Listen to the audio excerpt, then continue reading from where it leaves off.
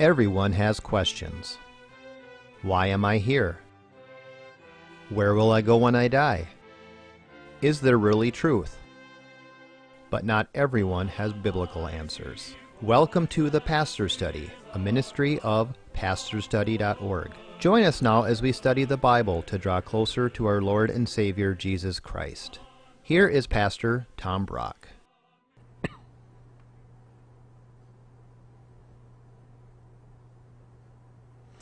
Welcome to the Pastor's Study. The question for this half-hour program is, how do you show Jesus you love him? Jesus is up in heaven, we're down here on earth. How do I, down here on earth, show Jesus that I love him? Well, Mary of Bethany will answer that question for us. This is not Mary, the mother of Jesus. This is a different Mary, Mary and Martha, sister of Lazarus. And let me tell you her story. It's about 32 AD. It's a Saturday. In 6 days, Jesus will be dead. He knows that, but he's the only one that knows that. He's predicted it's going to happen, but nobody understands it. Jesus is now very famous because recently he raised Mary of Bethany's brother, Lazarus, from the dead. So they have a big dinner for Jesus and Lazarus. While they have the dinner, Mary of Bethany, Lazarus' sister, takes a very expensive jar of perfume, breaks the seal, pours the perfume on Jesus' feet, and wipes his feet with her hair. The fragrance fills the house, and Judas starts to grumble. Well, what a waste of money. She could have sold that perfume, and we could have fed the poor, and rah, rah, rah. And Jesus says, Judas, let her alone. She is preparing my body for burial. And from now on, wherever the gospel is preached in the whole world, what she did tonight will be told in memory of her. That's the story. I learned 5 things from Mary of Bethany on how to show Jesus that we love him. Would you take out your Bible? Let's turn to this story, John chapter 12, and let's pray. Father, we are sinners and we love ourselves a lot, but we don't love you like we ought. We ask you, Lord, to teach us, help us, love you like Mary of Bethany, and to show that love. Speak to us, Lord. In Jesus' name, amen. John chapter 12, starting at verse 1. Jesus, therefore, 6 days before the Passover, when he would die, came to Bethany where Lazarus was, whom Jesus raised from the dead. So they made him a supper there, and Martha was serving, but Lazarus was one of those reclining at the table with Jesus. Mary of Bethany then took a pound of very costly perfume of pure nard and anointed the feet of Jesus. Let's stop there. The first way you show Jesus you love him, it says she gave the best. She could have put water on his feet. Instead, she put very expensive nard on his feet. Let's talk about what nard was. Nard was a perfume that was imported to Israel from India because it was made from a plant that was only found in India. Can you imagine how much it cost in 32 AD to import something from India? In fact, it says here that it was enough.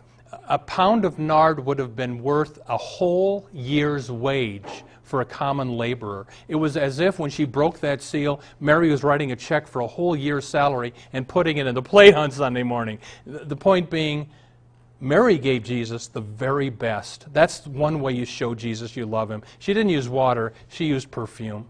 I read of this Japanese teacher at a Bible school. She really wanted to send one of her students back into Japan to evangelize the Japanese. So she committed that I will give this much of my salary every month so you can go preach the gospel. Someone heard about this and knew this woman and how much money she was already giving to her elderly mother every month and said, you know, really, that's a wonderful thing for you to do, but that's too hard for you. And the woman looked at her friend and said, I want it to be hard. Mary of Bethany teaches me, let's love Jesus by giving him our best, even if it's hard. Verse 3, she anointed the feet of Jesus with the nard. She wiped his feet with her hair, and the house was filled with the fragrance of the perfume. Here's the second way you show Jesus you love him. She got emotional. I mean, when you think of Jesus on the cross and what he did to bring you the forgiveness of your sins, and that he loves you that much to go through that agony, do you ever get a lump in your throat? Ever get a little tear in your eye when you think about Jesus? Let's talk about emotions here. I'm German. I was raised in a German Lutheran church in Omaha. Can I tell you how we sang the hymns in my Lutheran church? Praise to the Lord, the Almighty, the King of creation. I mean, we were not known for jumping up and down and shouting hallelujah in my Lutheran church in Omaha. But you know what? I think we need to get over that a little bit. Mary of Bethany is getting very emotional. It's good to get emotional in church. If you tend to be a straight-laced, non-emotional Christian, there is hope. Because let me tell you the story of Jonathan Edwards.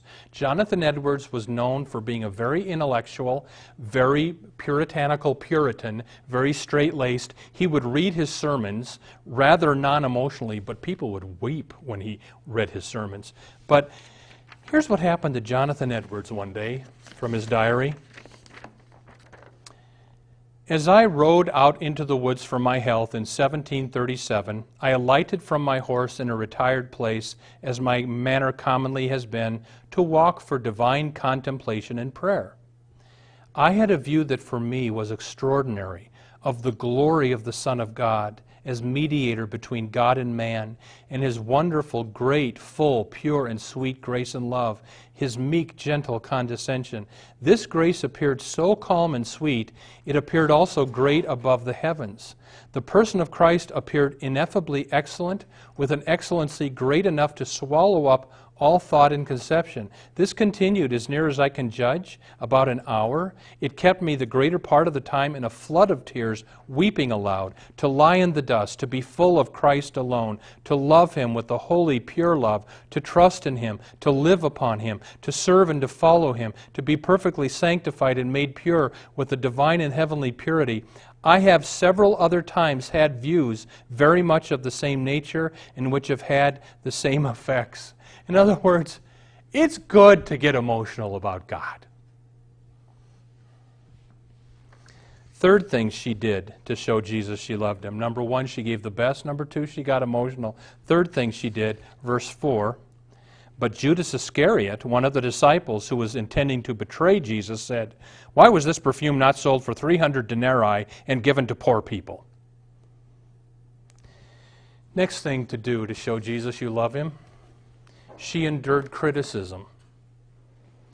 If you read the same story in the Gospel of Mark, it says that some of the disciples, Judas leading it, snorted at her. That's the Greek word. They snorted at her. And Jesus says, let her alone. Here's the point. We need to beware of criticizing people who are getting emotional about Jesus. Beware of that. If some churches want to jump up and down and shout when they worship, so what? Why not? My dad ran the racetrack in Omaha. I was an usher at the racetrack for 3 summers. I watched every race at the racetrack, and when the horses came around that corner toward the finish line, everybody got up, jumped up and down, and screamed. And I'm thinking this, if they can get excited about a horse race, you and I need to be very careful that we criticize anybody who gets excited about Jesus. Jesus said to the snorters, let her alone. She's preparing my body for my burial. You know, talk about snorters. There's a pastor in Mora, Minnesota. According to the newspaper, 400 angry homosexuals showed up to protest in front of his church because he has the audacity to say what the Bible teaches, that homosexual behavior is a sin, and he got picketed. I found his phone number and I called him. And I said to him, 400 people are snorting at you, but Jesus is smiling on what you're doing. Verse 6. Now, Judas said this not because he was concerned about the poor, but because he was a thief, and as he had the money box, he used to pilfer what was put into it. Therefore Jesus said, let her alone, so that she may keep it for the day of my burial. For you always have the poor with you, but you do not always have me. Next lesson, notice what happens here. She was praised. And again, if you read the same story in Matthew 26, it adds, wherever the gospel's preached, what she did for me this night will be told in memory of her. So notice something. When the world snorts at you, Jesus praises you. Do you ever think that God praises you? I mean, we're supposed to praise Him, but does He ever praise you? I had a friend say to me, Tom, God appreciates you. And I didn't quite know how to take that. I mean, I know He loves me and that I'm a sinner and that He puts up with me, but does He appreciate me? Well, this story teaches when you take a stand for God, even if people are snorting at you, God appreciates you. Let's sum this up. How do you show Jesus you love Him? Well, number one, she gave Jesus the best, not water, she gave nard. Number two, she was willing to be snorted at and unappreciated. Number three, she got emotional. And number four, she let Jesus praise her, which was kind of different. All right, let me close, though, this part of the show with giving you the main lesson from this story. Here it is. Be extravagant toward Jesus. That's how you show Him you love Him. You just be extravagant toward Him. I told this story before, but I love this story. Years ago, a member of the royal family of Sweden's name was Princess Eugenie. Very wealthy woman, Christian woman. One day she sold her diamond collection, a fortune, to build a hospital for terminally ill patients. She would visit the hospital.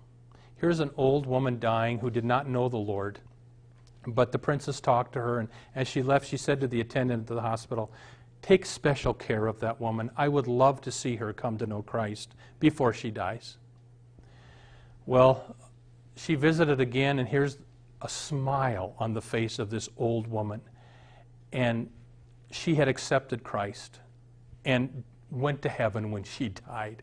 And the princess goes back to the palace and says to her husband, I saw the glitter of my diamonds today. Let me ask you something. Have you ever done anything extravagant for Jesus? I would ask you just when this show is done, spend some time praying and just say, Lord, I want to show you I love you. Is there something extravagant I can do for you? And then do it. Amen. Welcome to the portion of the Pastor's Study where we now ask Pastor Brock to share with us his knowledge of Scripture and his insights to answer questions we have regarding the Bible, our Lord, and our everyday walk with Him. Pastor Brock, you said it's good to get emotional for Jesus. But can't emotions lie to us? Yes, they can. So we have to be careful on emotions. I'll give you an example, Jackie. I went a while ago to Nauvoo, Illinois. That is the Mecca for Mormonism. That's where Joseph Smith and Brigham Young lived, and then Brigham Young, because they killed Joseph Smith, the angry crowd, not the Mormons, and then he took them to Utah.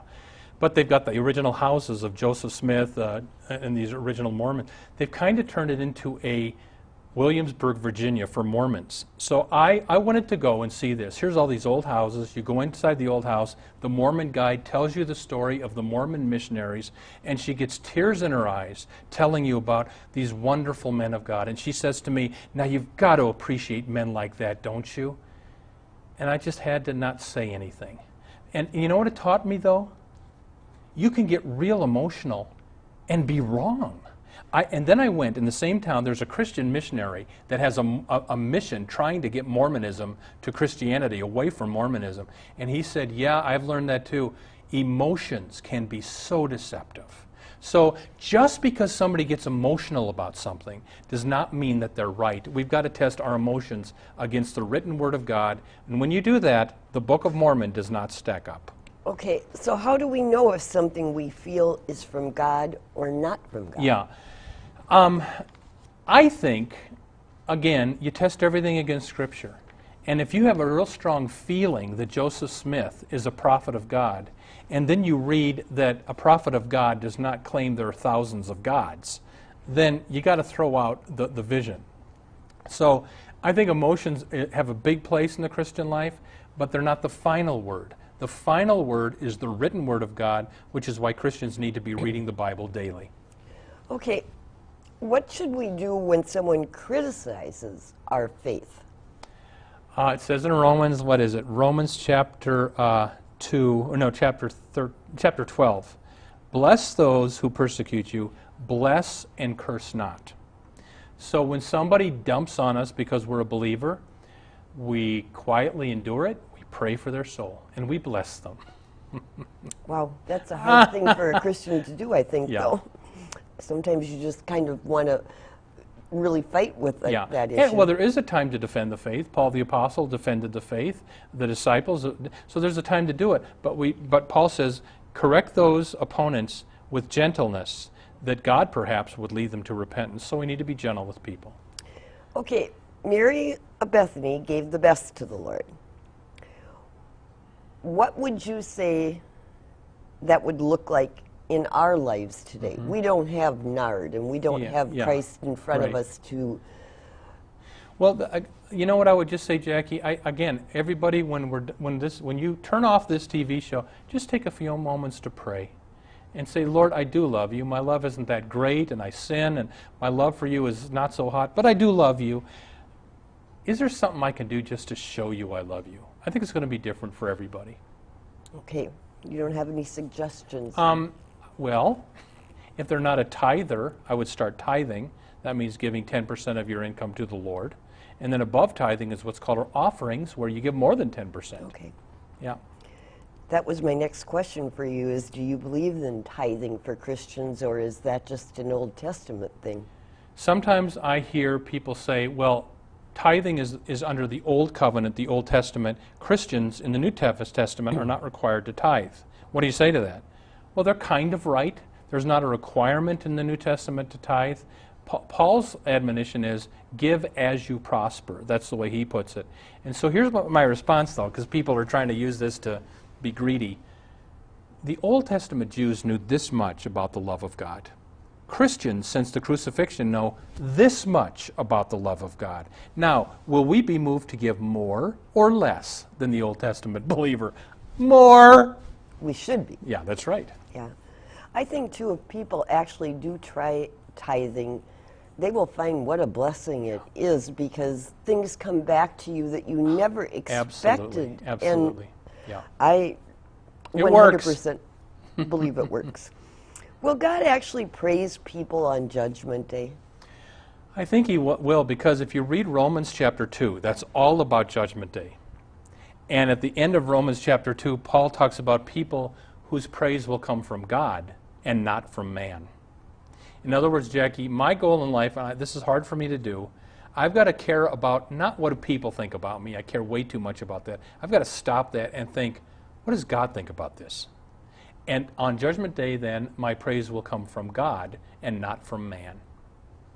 What kind of praise would God say to us as sinners? Well, I good. just can't imagine it. What's coming to mind is when Jesus in that parable says, well done, thou good and faithful servant, enter into the joy of your master. Okay. That's So, Jackie, you and I have sinned, and we repent and we ask for forgiveness. There will be things God says, well done, good and faithful servant. okay. Yeah. Judas grumbled at Mary, and we know he betrayed Christ and then he killed himself. So is it possible that God forgave him and we'll see Judas in heaven? I don't think we'll see Judas in heaven, because Jesus said it would have been better for that man who's betraying me if he had never been born. That says to me he's in hell. And there's no indication that Judas ever repented. He killed himself. I mean, Peter sinned, but he repented. Judas sinned, and he killed himself. Well, if he killed himself, that's a sin, isn't it? It is a sin. So, Yeah. I mean, he wouldn't be able to get into heaven. Well, that's a different question. Here's a Christian woman, loves the Lord, and kills herself. And her Baptist pastor had to get up and preach that sermon. And some would teach, well, she's in hell, she didn't have time to repent. His message was, We're all going to die with sins on our soul that we didn't have time to repent of right before we die. You know, and his point was, she was a Christian woman, she sinned at the end, but Christ died for all sins, even the sin of suicide. So I guess the question is not what you do in your last breath, it's were you following Christ during your life? So Now, that's a hard one. That's a hard one. Yeah. is suicide a sin? I think it is. Yes, it is. Because you are taking a life. You're taking the life that God put on this planet, and it troubles me that in Washington and Oregon we have physician-assisted suicide. That's evil, Jackie. I don't think anything's wrong with the doctor letting you die. But to kill you, that's a whole different thing. But if a person makes the choice, though, It's still wrong. it's I mean, the people that are doing this in Oregon are having the doctor kill them. It's their decision. okay. What should we as Christians do with some of the people who we see have these tendencies that really want? I mean, what can we as a Christian say to help someone? If somebody's, and you know, here I go visit somebody and she's in such pain. Oh, Pastor Brock, I just wish I could die. You know, I commiserate. I said, you know, there are days I want to die. There are days the Apostle Paul wanted to die. He said, it is far better to depart and be with Christ. But for some reason, Paul said, but for me to stay is better on your account. So for some reason, you're still here, and let's pray, and the Lord will take you when it's His time.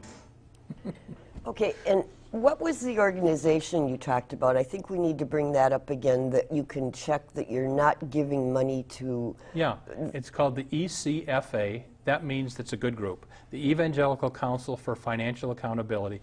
And if a group has that seal, ECFA, that's a good group to give to. Now, Jackie, we don't have that seal because we're a shoestring operation, but big groups that are able to go through that process, Samaritan's Purse is a great thing. Voice of the Martyrs, helping Christians that are persecuted, is a great thing. All kinds of great groups that have the ECFA seal, and you know it's not going to go to somebody's Cadillac.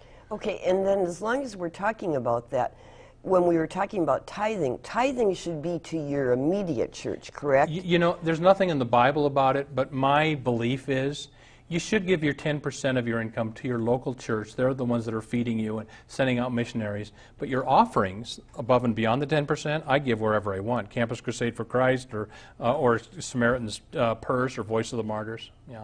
And so, is there any place else, or is there questions you should ask of an organization? You know, Yeah. in this Yes. in this day Oh, of you gotta be age of careful. telemarketing and So, everything. Jackie, my car dies and I want to donate it somewhere. And here's this group, Christians International or something like that. It just smelled a little funny. So I went to their website. Well, it turns out to be the old Children of God cult. They've just changed their name. I'm not giving them my money. So go to their website and make sure read their statement of faith, make sure it's a Trinitarian group that believes in the Father, Son, Holy Spirit, etc. Okay. So, should we be giving our gifts to things locally that would benefit in our community or worldwide? Or is there a distinction between those two things? You know, you do as you pray, feel led. Like, for instance, Teen Challenge is a wonderful Christian ministry that's local. But you know, Jackie, because I've been overseas and I see how much further $1 American goes in India than it goes here. My tithe goes to the local church. My offerings generally go overseas. And I support the Jesus Film Project around the world through Campus Crusade for Christ. That money goes a lot further overseas. So, okay, but just it's different for everyone. Pastor Brock, you know, we've been doing this show for how many years now? 25. 25 We've all years. gotten older and balder as people watch us, Jackie. And grayer. But where is our ministry going now? Yeah. Well, everybody, let's talk to the audience here. Thank you for praying for us and for giving. You know, we've had people have been generous. That's why we've been on the air for 25 years. For the last 2 years, we've been on national television. If people get DirecTV or Dish Network, anybody can get our show. And we've got a website, pastorstudy.org, where if you don't have our TV show, you can watch all of our TV shows on the website by just pushing a button. So if you know someone that needs this show, pastorstudy.org. So what we're going to ask for people, though, please pray for this ministry, because right now the money is not coming in to do the national TV show anymore. It's a lot of money to be on nationally. We'd love to continue. We think we've got an important message for the church these days, but the money isn't coming in. So unless the Lord moves, we're going to have to close shop on the national ministry at the end of this year. But we believe God moves. So would you pray for God to move? And if the Lord nudges you to give, pastorstudy.org, or see the address at the end of the program. And I'd like to tell you a little bit more, too, that if you are thinking about doing something with a ministry type program, we owe a lot to Northwest Community Television. Because Northwest Community Television provides us with a studio, with equipment, with staff that are knowledgeable, has given us the training that we needed in order to put this show together.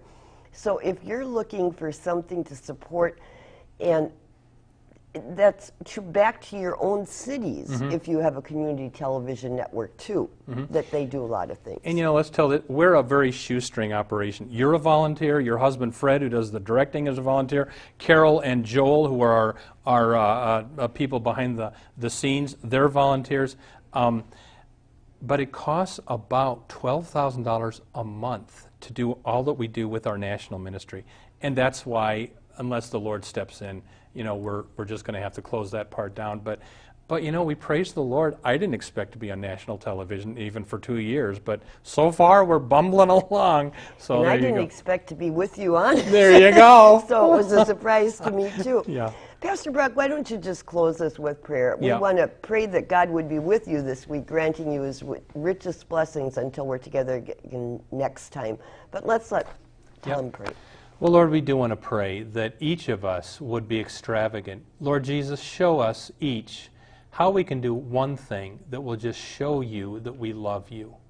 And Lord, we would pray that we would then just not only see what it is, but joyfully go ahead and do it for your glory and for our own good. In Jesus' name, amen. Thanks. Thank you for watching The Pastor Study. You can watch more of our programs at pastorstudy.org. We are on the air preaching the gospel of Christ because of our generous support of you, our viewers. Would you consider supporting our ministry? You may do so at pastorstudy.org. Or write The Pastor Study, P.O. Box 41294, Minneapolis, Minnesota 55441. May the blessing of our one triune God, Father, Son, and Holy Spirit be with you today and always.